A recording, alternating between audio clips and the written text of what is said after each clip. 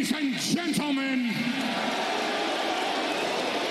tonight, the reigning, defending,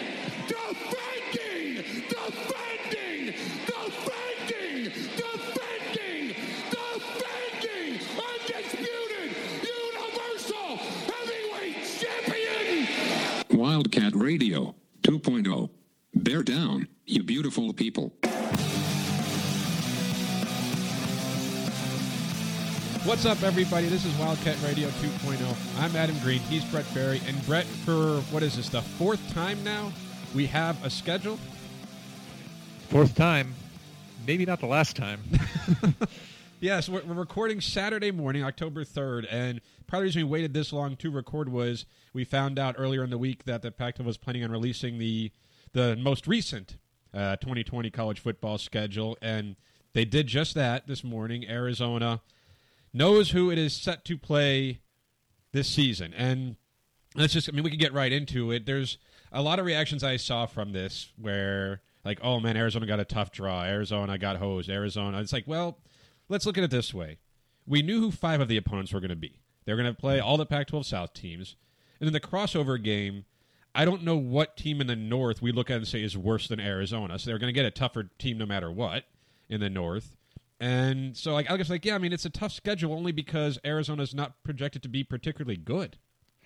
I mean, I think a team that's putting in a new system is going to rely on a lot of youth, shall we say, and inexperience, at least on the defensive side of the ball. It makes you, I think it's more, looking at the first couple of games, it's not like we eased into it with like a Colorado game or UCLA even. At Utah, at home versus USC, at Washington, that's not an easy start. Granted, I don't know if anybody really knows how good Utah or Washington is going to be. I can pretty safely say that we're going to struggle against USC at home. And that's a start, yeah. But to that point right there, Arizona, new staff, relying on a lot of young guys and all that. Part of me would say, yes, there's no way this isn't easing into that. But if you look at the back half of the schedule, after those first 3, at UCLA versus Colorado and then versus ASU, those are probably their 3 most winnable games on this schedule. If you look at it, especially ASU being at home, which if there's some semblance of a home field advantage, I think that could make up some of the difference there.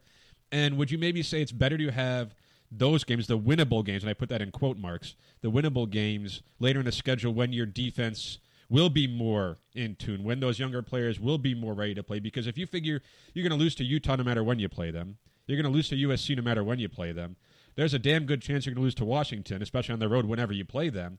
So if those were losses anyway, I'd rather have the easier, and again, quotes, I guess, because Arizona's not supposed to be that good. No game should be easy. But I almost would rather have those later in the season when Arizona should be at its best, whatever that best is.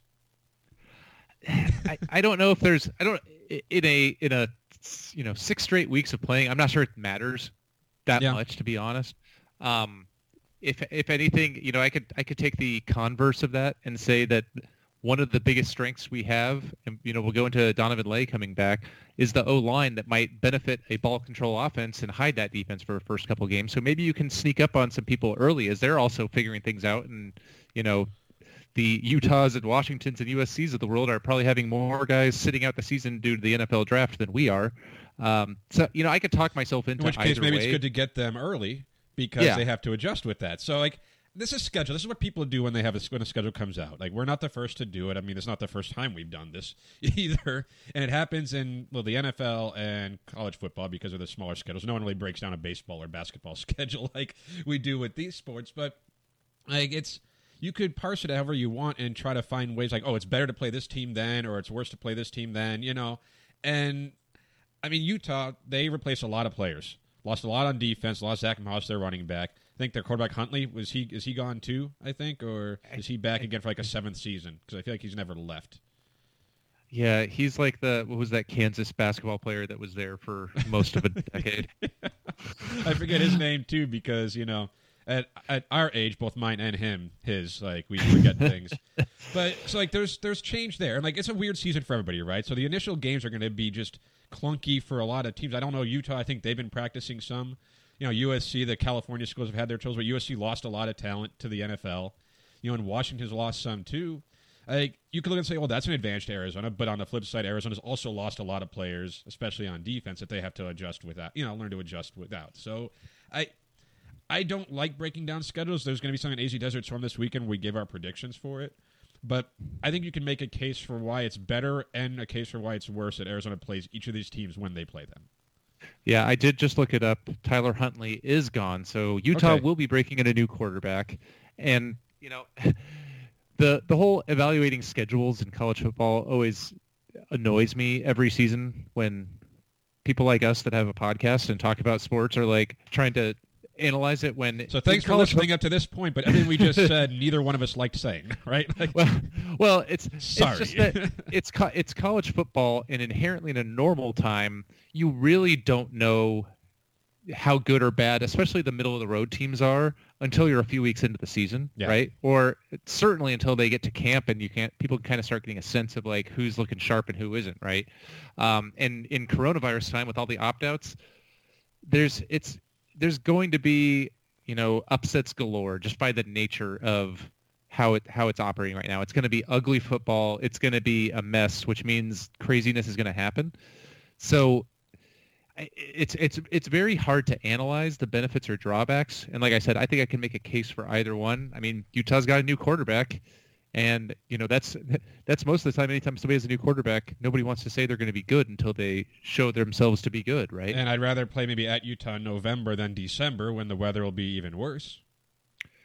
Yeah, I mean, and in November in Utah with a quarterback that doesn't turn the ball over, a good offensive line, and a stable of running backs that are reliable, maybe we can control the control the clock for a while. And kind of like we talked about, if ASU was going to be the first game, maybe that's the best time to do that, because they're going to be probably out of sorts on offense. Well, we're out of sorts on defense because they're having a new quarterback in there, right? At the end of the day, like you said, there wasn't a lot of variability in terms of what that last mystery box Pac-12 North opponent was going to be. It was not a boat. And like Washington is a good, generally a very good program, but also Arizona for some reason has had a lot of success against Washington in the last however many years. My fiance is a Husky, and all of her Washington friends loathe. She's quite svelte, I would say. Like, she's not. Oh man, the Husky joke, huh? It's early. We're recording this in the morning, you guys. I'm sorry. It's too early for those dad jokes. Is it? Like I'm pretty sure if you go back and look at Arizona's record on the road at Washington in the last 10 years, it's better than you think. I don't think like it's that Washington good. fans will. There's a reason why Washington fans don't like seeing Arizona on their roster, which is weird because I've hung out with a lot of them through Ellie, right? So I don't. The only game on there that I know is just not winnable is USC because they just have far too much talent. I'm not saying that we're gonna be close to favored, but like I could see a 25% chance of upsetting Utah in the first game, and maybe similar for Washington. None of us know what to make of these teams, especially like Arizona and Utah are two of the biggest mystery teams. Utah, obviously, the coaching staff is not changed. Whittingham's great; he knows what he's doing there. But but Arizona, with their defensive coaching staff, their changes, and the scheme, and the players that they have to replace, and with a new quarterback running an offense that I believe I'm sure everybody listening to this might have their opinion on this, but it's hard to imagine Arizona's offense not being better than it was last season. With the skill position talent they have, with the veteran offensive line, with Grant Gunnell, who, Pro Football Focus, we can talk about this a little bit later too, thinks is the best quarterback returning in the Pac-12. Now, argue with that if you want. I'm not gonna I'm not gonna die on that hill for Grant Gunnell being the best quarterback in the Pac-12. But there's so many unknowns going in already in a Week 1 game. But what we're used to seeing in Week 1 is a non-conference, pushover, generally. For Arizona, I guess their Week 1 games haven't been particularly pushovers the last couple of years. They've lost them both. But that's what we're used to. You're used to a non-conference schedule to kind of ease into these games, to where maybe you're 3-0 or 2-1 by the time you face Utah, and you think you have an idea of who this team is. But at the same time, if all they played are 3 bad teams, maybe you don't, because you're saying, well, that's a nice start. Let's see them doing against a real team. Well, Utah is similar. They're used to having those non-conference, those patsy games. So, when was the last time we saw conference games don't happen in Week 1 to begin with. And there are some schools that play really good teams week one. Now, like Hawaii was decent last season. BYU was decent the year before for Arizona. But usually non-conference is your time to kind of get your feet wet, kind of introduce that defense. But even then, say Arizona played those 3 non-conference games. Who was it? Was this year supposed to be Portland State, right? Texas Tech, and Hawaii again. Granted, those are, especially Hawaii and Texas Tech would have been decent wins if Arizona got them. But no matter how Arizona looked in those games, especially if they looked great, you would say, well, let's see what they do against Stanford, which is supposed to be their first Pac-12 game. But if you put those 3 non-conference in this schedule, okay, let's see how they do against Utah, because that's a real test. Well, now your real test starts week 1, and for Utah, they play an Arizona team who they'll be favored to beat, but who knows what this Arizona Wildcats team looks like with a completely new defense and a different quarterback running an offense that seems to fit his skill set.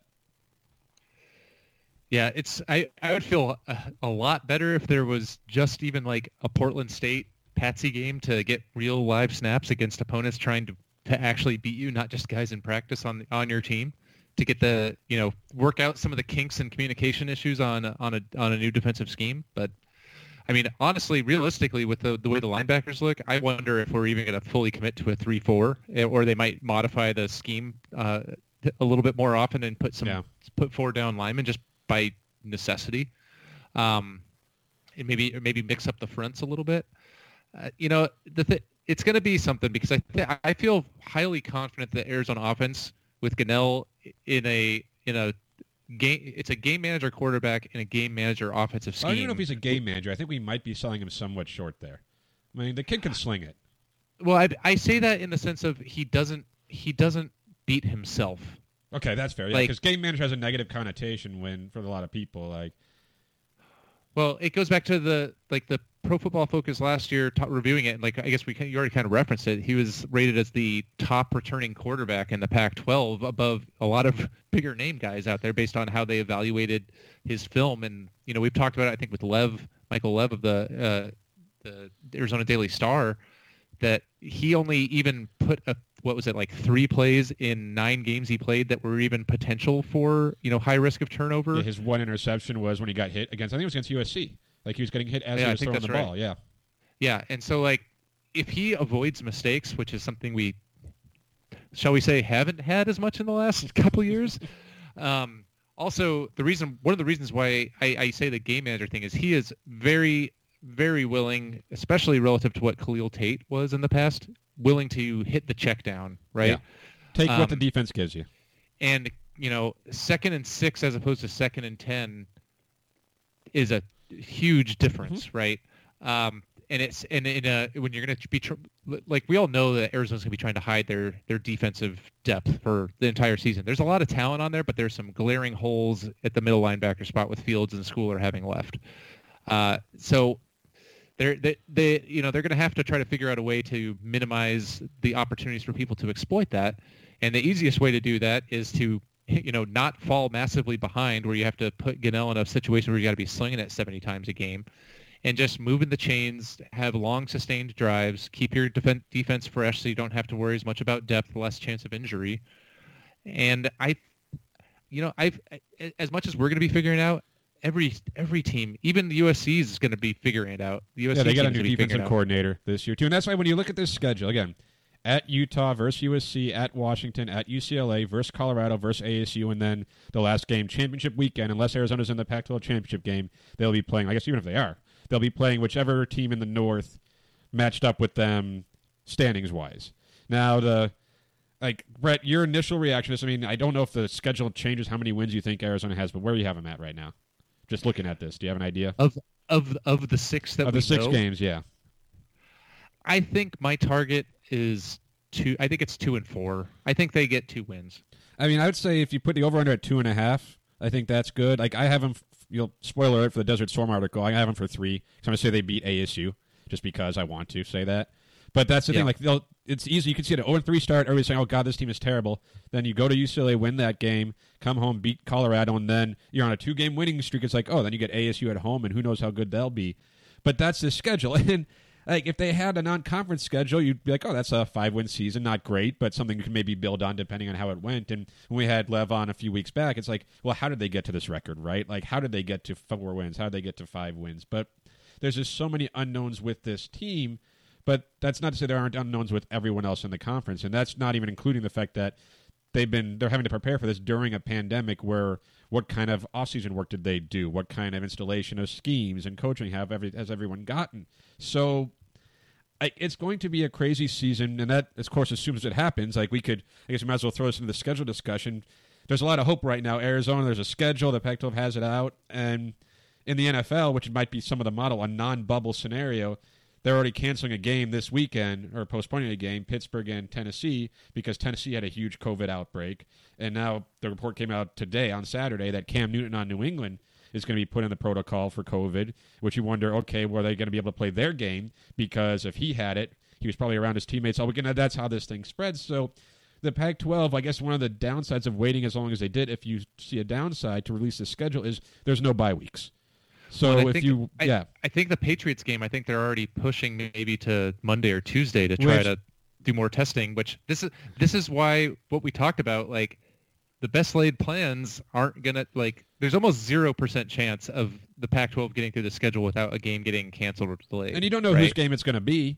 But just when you look at the schedule, there's no bye weeks to kind of slide in an extra game, like a postponed game. The NFL has bye weeks. They can rearrange them to an extent, right? If teams have to miss multiple games, they're screwed. But the Pac-12, by waiting as long as they did to release a schedule, but I guess by waiting as long to start the season as they did, which I don't necessarily disagree with that, but it does put you in this bind where you have to play every game every single week. You can't miss any. You can't have one of those games where it's like, oh, we need to do more testing, on Friday or Saturday just to see. I guess maybe you could push a game back. I think I said maybe twice in 3 words or 4 words, but you could perhaps, we'll go with that, perhaps push the game back a day or two instead of like a Saturday game. You could maybe do a Sunday game. Maybe you could do a Monday game, but that's it. And you can't do that a lot. So it's... You said maybe like 3 more times, too. Did I? Maybe. Well, to be fair, I think everyone needs to look at the schedule and say the word maybe, because if the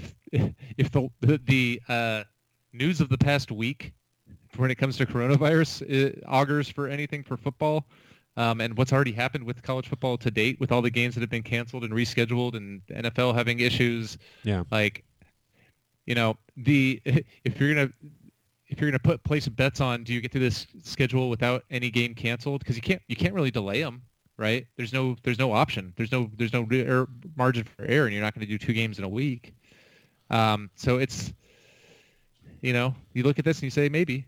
Yeah, but Brett, if you are going to place bets on these games, you want to do it at MyBookie, right? We talked about them a lot on this show because, well, now that there's games happening, it's easy to get excited. It's even more easy to get excited when you can win by doubling your deposit, because you got insane props, epic bonuses, great cross-sport wagers, all at MyBookie. So for them, winning season means watching live sports and betting live sports all season long. And now, of course, we have a Pac-12 season in front of us. So rejoice for that. Rejoice for the NFL. Most of the NFL still playing right now. Rejoice for the Major League Baseball playoffs going on.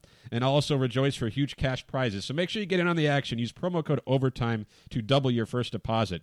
New players go to $1,000 in free play, designed to add more excitement to the sports you love and the games you bet. So bet with the best this season for your chance to win big. Use promo code OVERTIME and double that first deposit. Your winning season begins today only at MyBookie. And for the Wildcats, if they do have a winning season, Brett, one of the things we could talk about really quick, too, is did you notice how none of the games in the Pac-12 are supposed to be on the Pac-12 network? So you mean I'm going to get to watch it at home? It's funny because the Pac-12, they're going to have some morning games, they announced. I think the ASU-USC game starts at like 9 o'clock our time or something. It's like, with no fans in the stands, you don't have to be tailgating at 5 in the morning, so that's cool. You could open that first drink at 9 and not feel totally guilty about it. But, it's kind of, I think it's an indictment. I think it's smart to have them not on the Pac-12 network, right? It's smart to have them on national TV, no matter what. People could tune in and watch their games. It's smart to have those early games because the East Coast people could watch your games at that time. They're not starting at 10 o'clock, East Coast time, or 11 o'clock East Coast time. But what an indictment on the Pac-12 that the best way to get exposure is to not have the games on their own network. I mean, look at the not shocked face I have on my...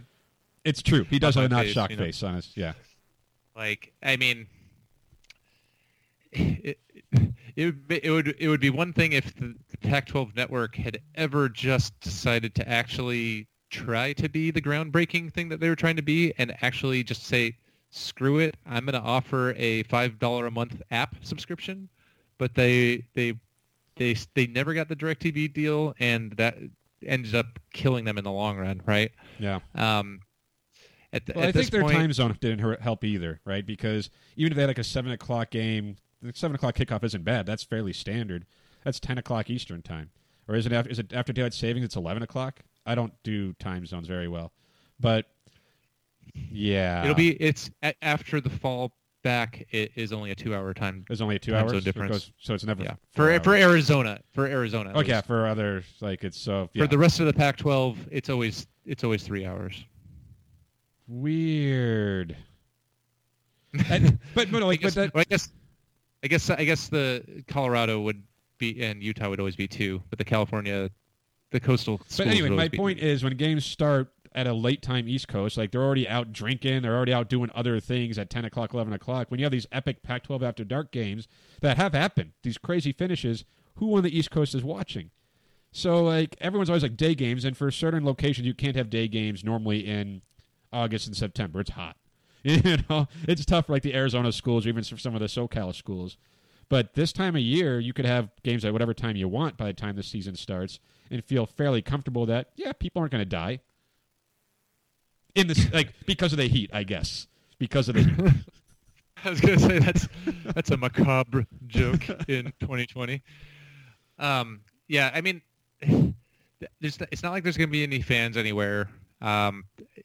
It's gonna be something.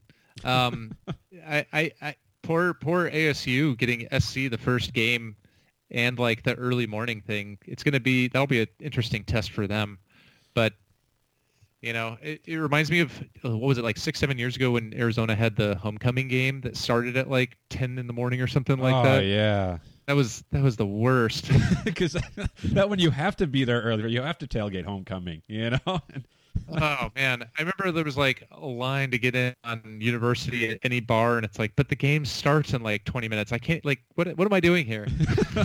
I do remember. I forget when it was. I went to an early game, and I went to tailgate, and like we've talked on this show, we enjoy a good beverage every now and then. Sometimes multiple good beverages, but I still feel weird about drinking them in the AM.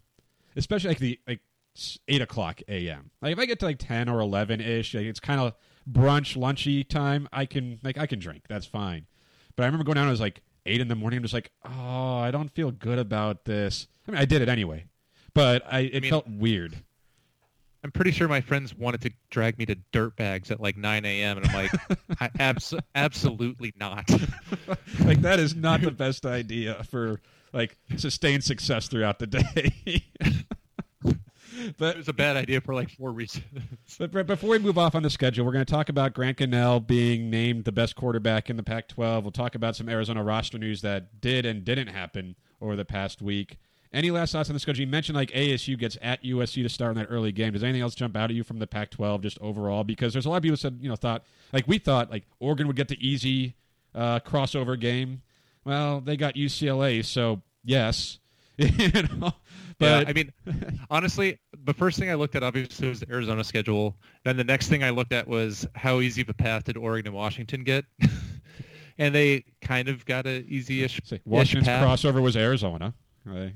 I mean, USC got who did USC get for their crossover game? They got Washington State. So I mean, I feel like in terms of what we were expecting them to try to put their thumb on the scale, I feel like they tried to do it without it looking completely blatant, but it definitely looks like they did it. They had such limited options with these schedules, and I brought that up to begin with. Like every team knew 5 of their opponents, no matter what, and that's the case every season. Don't get me wrong, but it's usually not as big a deal when there's a 12-game season. But when you only have 6 games, 5 of those games are against the teams that you knew. And then the crossover game, I forget who was that tweet. They said, like, for the conspiracy people, I think it was like with Oregon and USC or something, like maybe they should have played, like they should have done it differently, but certain teams needed a certain amount of home game. Like you need to have equal home games and road games. And the way the schedule matched up, they just couldn't do it a certain way. Like, I don't know. There's people in a room. And I guess, the easiest team for Oregon crossover would have probably been Colorado or Arizona. They're supposed to be the 2 worst teams in the conference, or at least in the Pac-12 South. But who knows? Right? Arizona's played Oregon fairly tough at times recently. And, looking at the schedule the way it is, like, like you said, like we if the Pac-12 was going to try to do it the shady way, I guess Oregon's playing Arizona, right? If we all assume Arizona's the worst team in the Pac-12, but at the same time, as we've talked, there's reason to believe that Arizona may not be good, but are they going to be a total pushover? Depending on when you get them in the season, who knows? Colorado's probably terrible. Like, that's a team that I think is worse than Arizona. Just coaching turnover late. They lose their quarterback. They lose Chenaults in the draft in the NFL right now with Jacksonville. Like, they've lost a lot of talent, and just their team is just a weird offseason, to even more weird than a lot of others. Like, they seem like a worse team than Arizona. But, I mean, UCLA's not supposed to be that good either. It's like, that's three teams that are in the South that Oregon could have played that you said, oh, they got an easy team. Right? Unless Oregon had to play SC or ASU, they're probably going to get the easy way out, right? Yeah, the only other thing that jumped out to me, just looking at it because the season is starting later, and I was curious, we might be playing in the snow in Colorado the first weekend in December.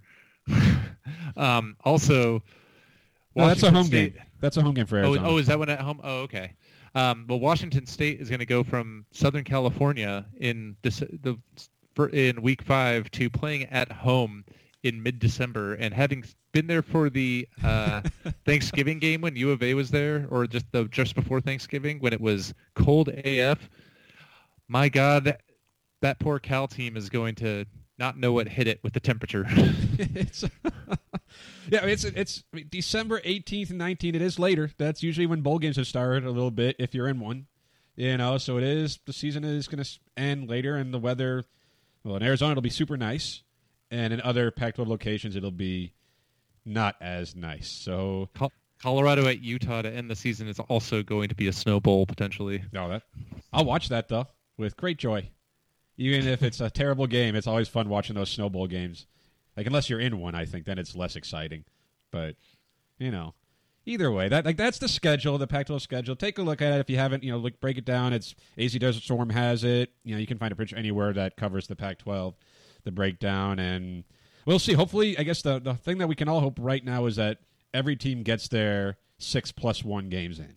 Everyone stays healthy and actually plays these schedules as they're laid out, because I think this is the last schedule we're going to see from the Pac-12.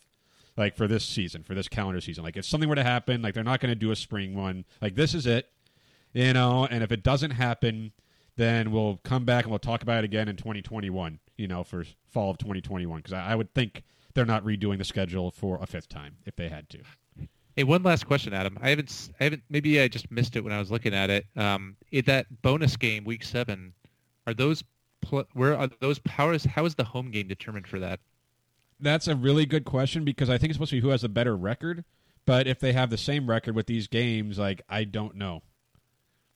Because, like, you could have a late December road game to Wazoo for Arizona, potentially, if the standings align.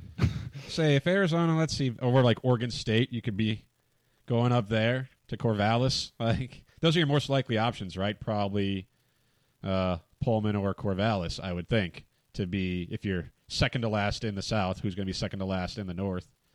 Yeah. Oh, boy.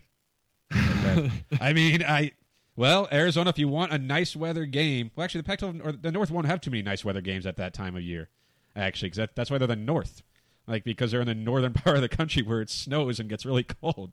So I don't know who you'd hope for, like Stanford. Well, I mean, I think you'd hope that we'd get a home game. I'm sure the North teams actually probably would want to have a U of A home game as well. We may have a better record, but we'll go play in Tucson. That'll be fine. We're going to vote for Tucson on December 19th. Yeah. Well, Brett, let's take a break, and when we come back, Grant Gunnell, is he really the best returning quarterback in the Pac-12? That and some other Arizona news right after this. And we're back, and Brett, we touched on a little bit earlier, we're both pretty high in Grant Gunnell, right? He had a good season last year, alternating with Khalil Tate, started a couple of games, ended up throwing for 1,239 yards, 9 touchdowns, 1 interception, completed 66% of his passes. And if there's any optimism or reason for optimism around Arizona this season, it's because the offense should be better, and the offense should be better largely because the quarterback play should be better. Or at least the quarterback play should be more consistent and in tune with the offensive system, right? Which he is less likely to throw the ball 20 yards into the backfield while being sacked, or to lose yards trying to scramble and lose like 15 yards and running out of bounds. The self sack. Yeah. So with that in mind, Arizona fans, there's reason to be optimistic about Grant Gunnell. Absolutely, there is. Pro Football Focus, those guys who they look at football very differently than most of us. They have their own metrics. They break them down, and a lot of people like them. And then a lot of people get mad when they produce something. They're like, what the hell was that? There are a lot of ASU fans, for instance, who were really upset when they're like, Grant Gunnell is the best returning quarterback in the Pac-12, far ahead of Jaden Daniels, who's number 5 in the conference. So take that, ASU. But, I mean, looking at it like this, like, we like Grant Gunnell. Is he really the best returning quarterback in the conference? I mean, the homer in me says absolutely. But like I think people don't necessarily know fully what to make of Grant Gunnell, and he's not the guy that is the flashiest kind of quarterback, which I think is what makes it hard for people to evaluate him. And that's where the Pro Football Focus guys, they look at every play and look at decision making and look at ball placement and look at short, medium, deep passes, right? Right. The talent around you. Did a receiver make a great catch on a poorly thrown pass? Things like that. Yeah.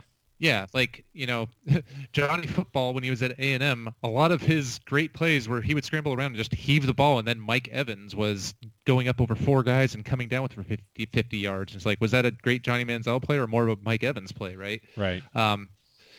So I absolutely believe that how they do their math, that's how it came back. And like Jaden Daniels had a great freshman season, but he also was never really asked to do that much, and he was, to go back to what we said before, like a game manager. For people think he's a running quarterback, but he didn't really run that much, and they have no depth at the quarterback spot, as we talked about with Brad Denny. So they may not want him to run so much, even though he does. He's mobile.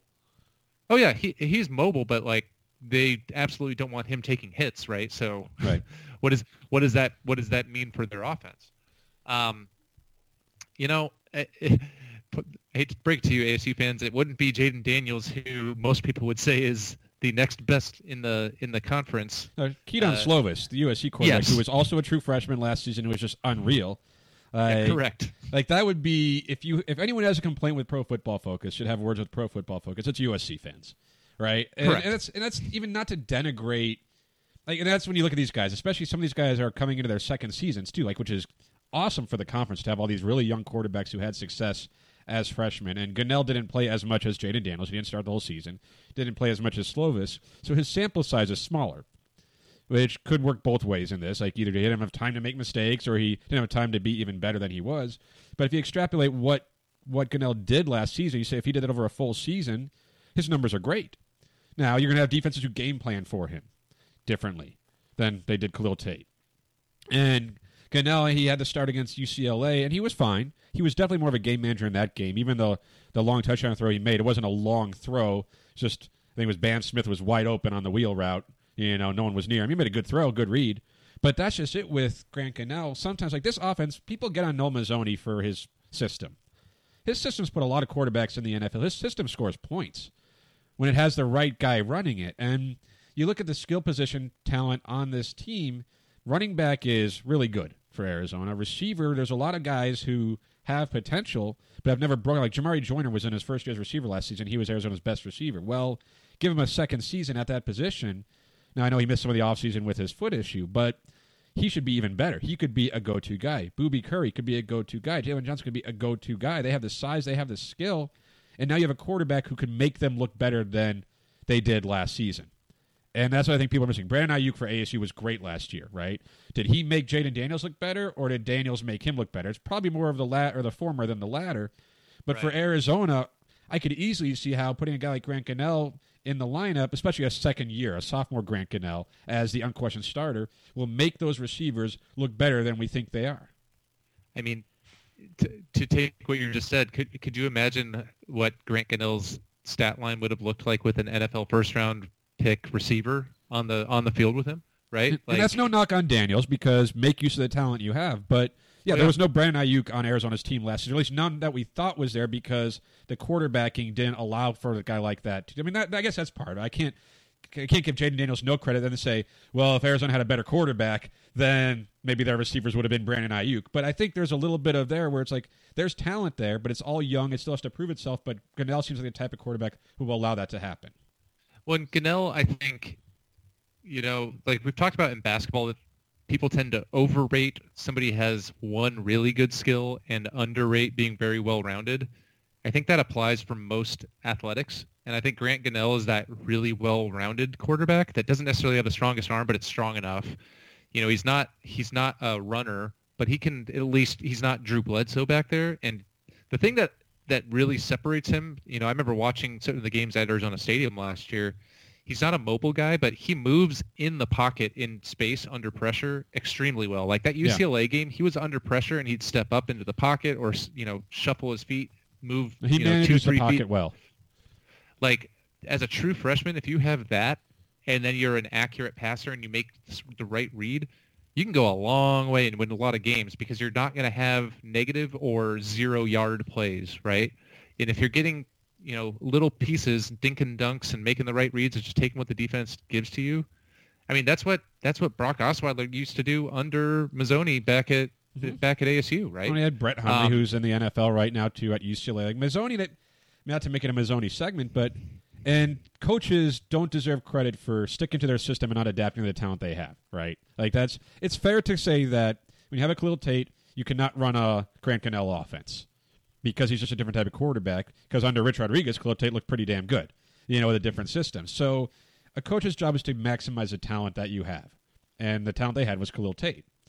But there's a certain type of offense that Mazzoni wants to run, that he's more comfortable running, that he's better at calling, and Grant Gunnell he seems like a much better fit. And then with a quarterback who gets the ball into his playmakers' hands, Drew Dixon's not a bad player. Boobie Curry's not a bad player. Trey Adams, big receiver. Brian Castile, Jaden Mitchell, Jalen Johnson, Jamari Joyner, Tavian Cunningham. This is not a talentless receiver group. It just doesn't have that number one alpha player, but I imagine someone will emerge this year because they have a quarterback, once again, who will allow for that to happen. Well, and you list off all these receivers, and we talked about it when we were going through the depth chart, a few months back. The Mazzoni offense with Grant Gunnell fits like a glove into a Noel Mazzoni offense, right? I mean, that's why Gunnell came to Arizona, right? And he played for Mazzoni. And we have maybe not the alpha that's emerged yet. Maybe Joyner or maybe Boobie Curry or Jalen Johnson. Actually, I think Jalen Johnson could end up being a stud. Yeah. Not counting some of the receivers they have in the class for next year, but obviously they don't get to play this year. Probably not. You want to have a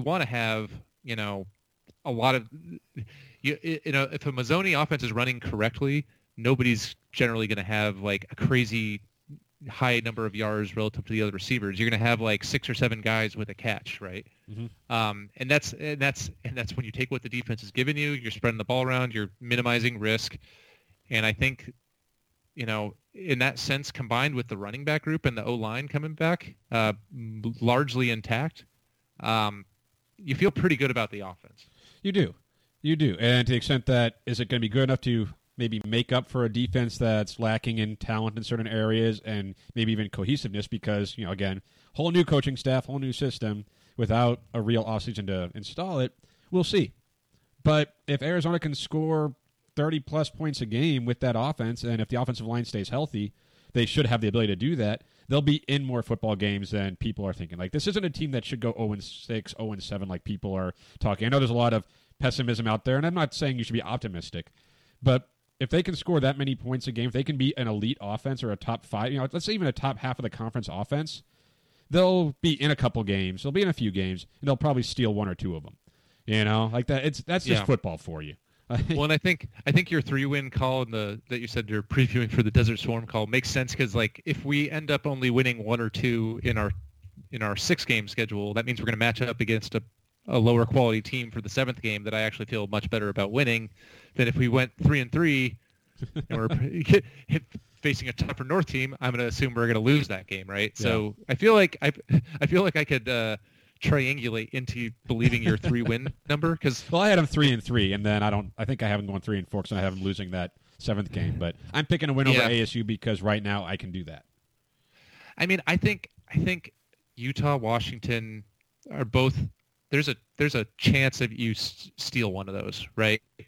USC, I don't see any chance. But I just don't. So that means like that. What I think what you're saying though, there's one, and we're back to the schedule. Brett, we moved on from the schedule, by the way. I thought. Well, I'm staring at it on my screen, Adam, and I'm just excited for football. But by the way you're talking, there's one game on the schedule, one game out of those 6 that you give them no chance to win, and that's USC. Yeah. Every other game you could talk yourself into. Largely, I'm going to steer it back because that's what I do. Because you have a quarterback like Grant Gunnell, who we believe in so strongly.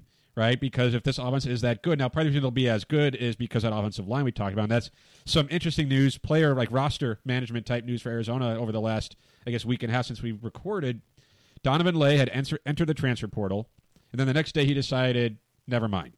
And when he had entered the transfer portal, there was all the talk about, like, why would he do that? Well, his father passed away late last season. He's from California. Thought he might want to go play closer to home, closer to his family. Totally understandable. You know, he's basically been a starter for Arizona since he arrived on campus. It would have been a huge blow to lose Donovan Lay. Probably projected to play, I think, left guard this season. But he's got NFL size, NFL potential. And, again, he's a starter on a unit that we're relying on as people who think that Arizona's going to be better than expected to help carry the load, because if they can block in the run game and give Gunnell time to pass, then the offense will run smoothly. So Donovan Lay was going to leave, decided to come back, or decided not to leave. I guess he never left, so he can't come back.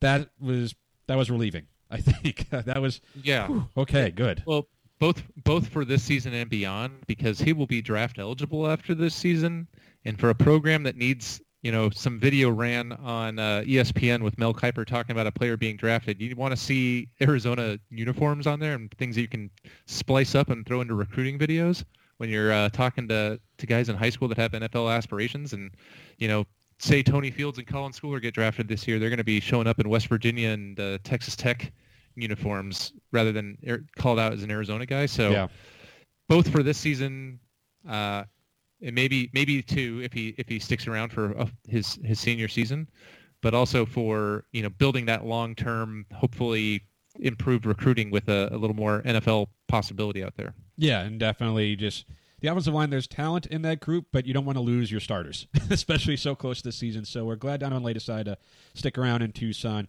Quarterback Kevin Doyle, who had opted out initially because he didn't want to play. He was worried about COVID, which totally understandable, especially the time he did it. Decided he wanted to opt back in. So this is 2 guys. This is the good news, I guess. 2 guys who decided they wanted to continue playing for the Arizona Wildcats. Now, Doyle, he's not projected to start. We talked about Grant Gunnell is the guy at quarterback, but Doyle comes back to compete for the backup quarterback job, which to some extent you hope you never need him, because if Gunnell is as good as we're hoping, and maybe just like in garbage time to wrap up a huge win, cool. But if Gunnell's as good as we're thinking and hoping, and he stays healthy, you're not going to see the backup quarterback. But certainly, of the guys they had behind Grant Gunnell without Kevin Doyle, Will Plummer, true freshman, Rhett Rodriguez, a senior, but more of like that's a game manager for you, not a guy you necessarily want to be a multi-game starter for you. Like having Kevin Doyle come back, if he can earn the job, and there's reason to believe that he can, then I guess we've never really seen him play. He's had injury issues, but like the tools are there. He's got the skill. He's got the size where there could be enough there where if he has developed to the point where you can rely on him, that he could be a guy who should step in, and if Gunnell was going to miss a game or two, that he would be a better replacement. So also he just wanted to play. Like, that's good. It's good to have people want to play at Arizona. Like these, right? And that's like after all the transfers they had this offseason, and Colin Wilborn's another one. He decided to transfer recently. You start to look at, especially after Lay announced he was going to transfer, like, what is going on in Arizona? And not to say, like you say, oh yeah, they've been bad the last 2 years, so why would people want to be there? But it's like these are guys who, they've lost so many players who were going to play. And to your point about having a guy like Lay go to the NFL as an Arizona Wildcat, like when Tony Fields left, it was ostensibly, I think, because he thought he would have a better chance to go to the NFL if he played for a better program. He ends up at West Virginia. The Schooler brothers left because they didn't think they were going to play a fall season. They had no interest in playing a spring season. But if guys who were going to play a lot for this team left, then it makes you like, well, one, they must have assumed that Arizona's going to be really bad again. And then along with that, they must have figured playing for Arizona is not their path to the NFL. Both of those perspectives are really awful for a program. Like, those are not good. And not that these guys decide to stick around or come back says Arizona will be good and can send guys to the NFL. But if all these players who were going to be starters and key contributors, I mean, Doyle wasn't expected to be, but if other than him, if they all decide, yep, Arizona's not the place for me, then was it something's wrong in the state of Denmark? Like, it was a terrible, terrible look for a program that has had a lot of bad publicity, and just the hits kept on coming. But this week was more like, okay, here you go, things are okay. That's nice. It's nice to have, positive roster news. Right. For the current roster, not for the recruiting class, because we had a lot of. It's been like weeks since we've had a football commit. I feel like, which I guess we're not going to end up with that 60-man recruiting class. It's probably for the best. But the one thing is, we had to kind of stop the bleeding of losing roster spots. I think we're 6 scholarships below the maximum now of 85. I think last I saw was like 79, which means probably some of the walk-on guys, like the long snapper that got a scholarship. Mm-hmm. There's probably going to be some of those guys that get their opportunity to earn those. But the challenge is, with this late start, the Pac-12 is also behind the 8 ball for trying to get transfers that are eligible to play immediately. Yeah, there's basically nobody out there unless somebody opted out, wanted to transfer, and was granted a waiver. Like Mountain West hasn't started yet, and other Pac-12 schools haven't started yet. But that's about it. I feel. Let's go steal a Mountain West middle linebacker or two. That would be nice, wouldn't it? I mean, it actually would be. In normal circumstances, you'd feel kind of bad about that, most likely. But right now, it would feel pretty good. Yeah, I'd feel much better about this roster if we had another linebacker or two that you knew could contribute. Right. Because right now, there's going to be walk-on guys that are going to get snaps because they're just going to have to, and you better wrap Anthony Pandy and Darian Clark in bubble wrap. Now you get them; they still be able to move though. So you got maybe those big like hamster wheel balls or something, and they can run around and roll over people that way, still be protected, but also effective. Well, you hope that with the guys that they've added to the roster, especially on the D line, it should make the job easier and the scheme a little easier for less experienced middle linebackers. If they are, Aaron Blackwell and Roy Lopez combined with the guys that are coming back, Tapusoa, Trayvon Mason, like the defensive line has the size and capability to be a strength, which will really help, the lack of depth and overall talent at the middle linebacker spot. To that too, maybe that's reason to go 4-3 instead of 3-4 this season. Yeah, so like if they're sucking up blockers, it makes you can scheme around that and just have a middle linebacker be like, yeah, go tackle the guy with the ball. Yeah. They don't. It makes their life a hell of a lot easier. It's easier said than done, of course, but sure. There's, as you said when you looked at the schedule, maybe. I said that a lot. Okay, let's be honest here. I said that a lot, but one thing we do know, we can move on before we wrap up the show here. Arizona basketball, that was announced too. When football was coming back, basketball was right there with there. So we're confident there's going to be a basketball season. But Arizona will not be participating in the NIT season tip-off. A report came out. They're not going to do that. The Gonzaga game they're going to play this season, it looks like it's going to be moved back to next season or next year. And also Arizona was supposed to play Illinois at Illinois. That's supposed to be moved again until next season. So the non-conference games that Arizona was supposed to play basketball-wise, we'll see. We don't know what that schedule looks like. We don't know what tournaments they might be a part of. I saw a report that said they wanted to play all their non-conference games in Tucson, which, of course, but I guess with no fans, maybe it's less about home court, and you could argue it's about traveling expenses and all that and not wanting to leave your bubble type of situation. But I guess until we see that schedule, it's hard to really react to what they have. And then basketball's to be such a weird thing anyway. But if you play most of your conference games or all your conference games, non-conference may not matter because I imagine a lot of other programs are going to be dealing with the same thing. Yeah. Everybody's going to look at the basketball schedule when it's finalized and say the word maybe a lot, Adam. Like 25 times, probably. So, I'm just getting a head start. That's all. That's all I'm doing. Jump on the train, man. Come on. What are you waiting for? The maybe train? The maybe train. We might leave soon. I don't know. We'll see. You expecting another train to come along soon? Maybe. So I think that about wraps up. Obviously, Brett, we have now, about 5 weeks? 4 weeks, 5 weeks before week 1 of this new schedule. So we're going to have a lot to talk about previewing the season. And, of course, we did our roster projections, our depth chart review over the summer, and then that changed too. So we might go do that again. But As always, if you have any questions, hit us at Wildcat Radio AZ on the Twitter machine. If you have any questions or comments, make sure you're subscribing to our channels. Rate us and review us. Give us a thought. As long as it's 5-star reviews and ratings, that's good. If you want to give us a 2-star review and rating, find something better to do with your time. It's not worth it. We'll skew the numbers that way.